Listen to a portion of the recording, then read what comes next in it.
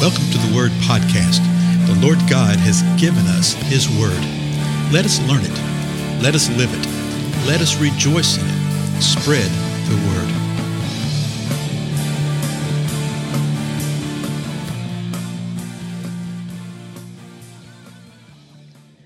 Blessings, everybody. This is Dale. Thank you so much for joining with me today on the Word Podcast.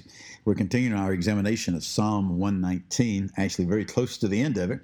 So let's pick it up in verse 161 with their as a beginning of a new stanza. We looked at 161 through 164 in the previous episode.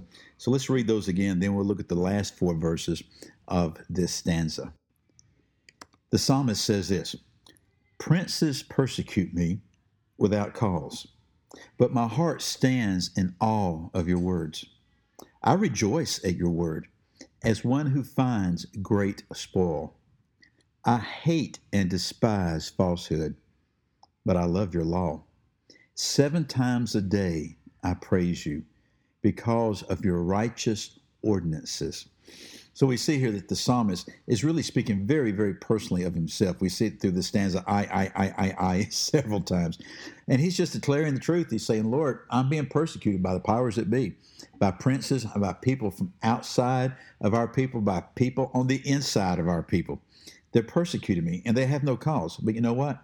I'm keeping my heart standing in your word, and I am all of your word. I'm going to rejoice in your word as if I found some great spoil that I had was unexpected. Now I'm going to rejoice in your word. And then he declares, I hate those. I hate and despise falsehood, those who speak lies, but I love your law. And then this great line that 7 times a day I praise you because of your righteous ordinances. That may or may not mean, likely means in King David's life, that there were 7 distinct times a day that he stopped whatever he was doing and worshiped and praised the Lord God.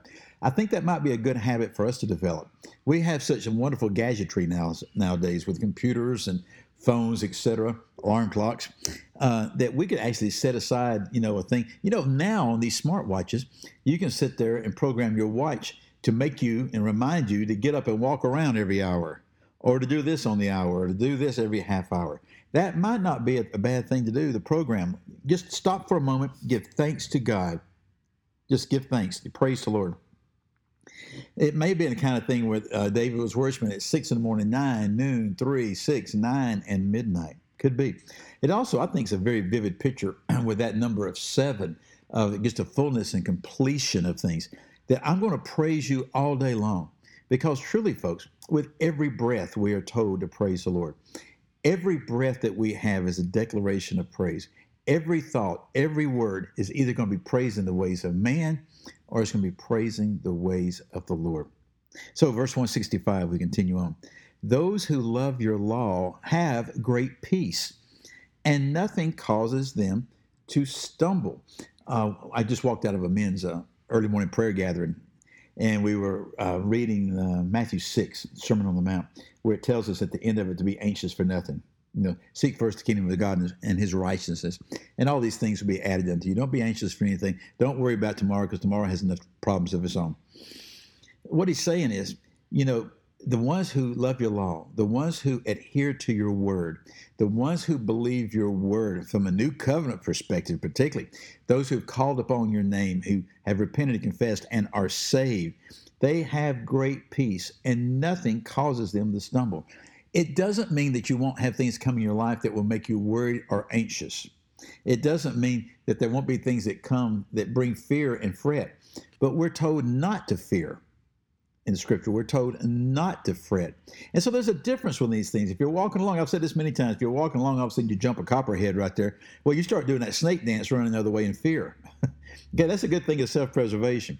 What the Lord is talking about is that fear and that anxiety and that fretting that ties you and binds you down and keeps bringing you down and down and draws you away from his presence and from his throne and from his power, and keeping your mind stayed upon him. It actually becomes a form of idolatry, because we give more worth to the anxiety and the fear than we do to God. We give more worship, that's where the word comes from, to that than we do the Most High God. And so what we see here is he's saying, if you keep your mind upon the law, if you love the law, if you love the Lord, you're going to have great peace. Even when oppressors and bad things come against you, you'll have peace, and nothing will cause you to stumble. There's also another psalm that says, a righteous man stumbles 7 times and he gets up every time. The idea would be, no, when you go along, you're going to stumble. Things are going to happen. But it's not going to be a stumble to where you totally walk away from the faith and turn away from the faith. So he says, those who love your law have great peace. Okay, have great peace. They're not going to stumble. Verse 166, I hope for your salvation, O Lord, and do your commandments. Now, a lot of times we see that hope, and we use the word hope, it's like in a future sense of something that we are uncertain about. I mean, there are elements of that, no doubt. But a lot of times in the scripture, when you see hope, the idea is that our hope is in our salvation. He says, our hope for your salvation, not from the point of view that he's not sure he's going to get it. He's not sure if God's going to grant it. He's not sure if God's going to follow through. He's not sure if he's going to be able to walk the way he's supposed to. No. He's saying, the sustaining element of my life, Lord, is your salvation, okay? That which he's waiting upon and yet living in. Our salvation is like this, okay?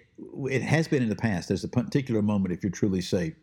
But then you are being saved. So you have been saved, you are being saved, and you will be saved.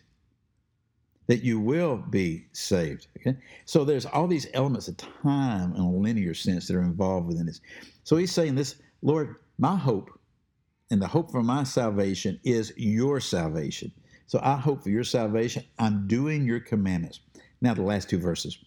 My soul keeps your testimonies, and I love them exceedingly.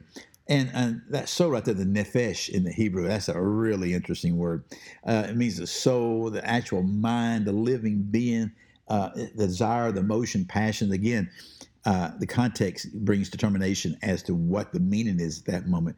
What he's saying is my passion, who I really am. My soul keeps your testimonies. You know, you can keep the testimony, you keep the law in the physical sense and look very, very good. Pharisaical, dare we say. Religionist, shall we say. You can look that way, and yet your emotions and your passions and your soul be something entirely different. He's saying this, no, my soul, my passions, my mind, what we'd call my heart, is keeping your testimonies, and I love them exceedingly. Not just love them, but love them exceedingly. And then the last verse, 168, I keep your precepts and your testimonies, for all my ways are before you. So he's been telling the Lord all the way through this long psalm. I mean, we're on verse 168, right? That, Lord, I'm keeping these commandments. I'm keeping these testimonies. I'm keeping your precepts, okay? I'm keeping your law. I'm keeping your word. I'm keeping your ordinances. And he declares it again. I keep your precepts and I keep your testimonies.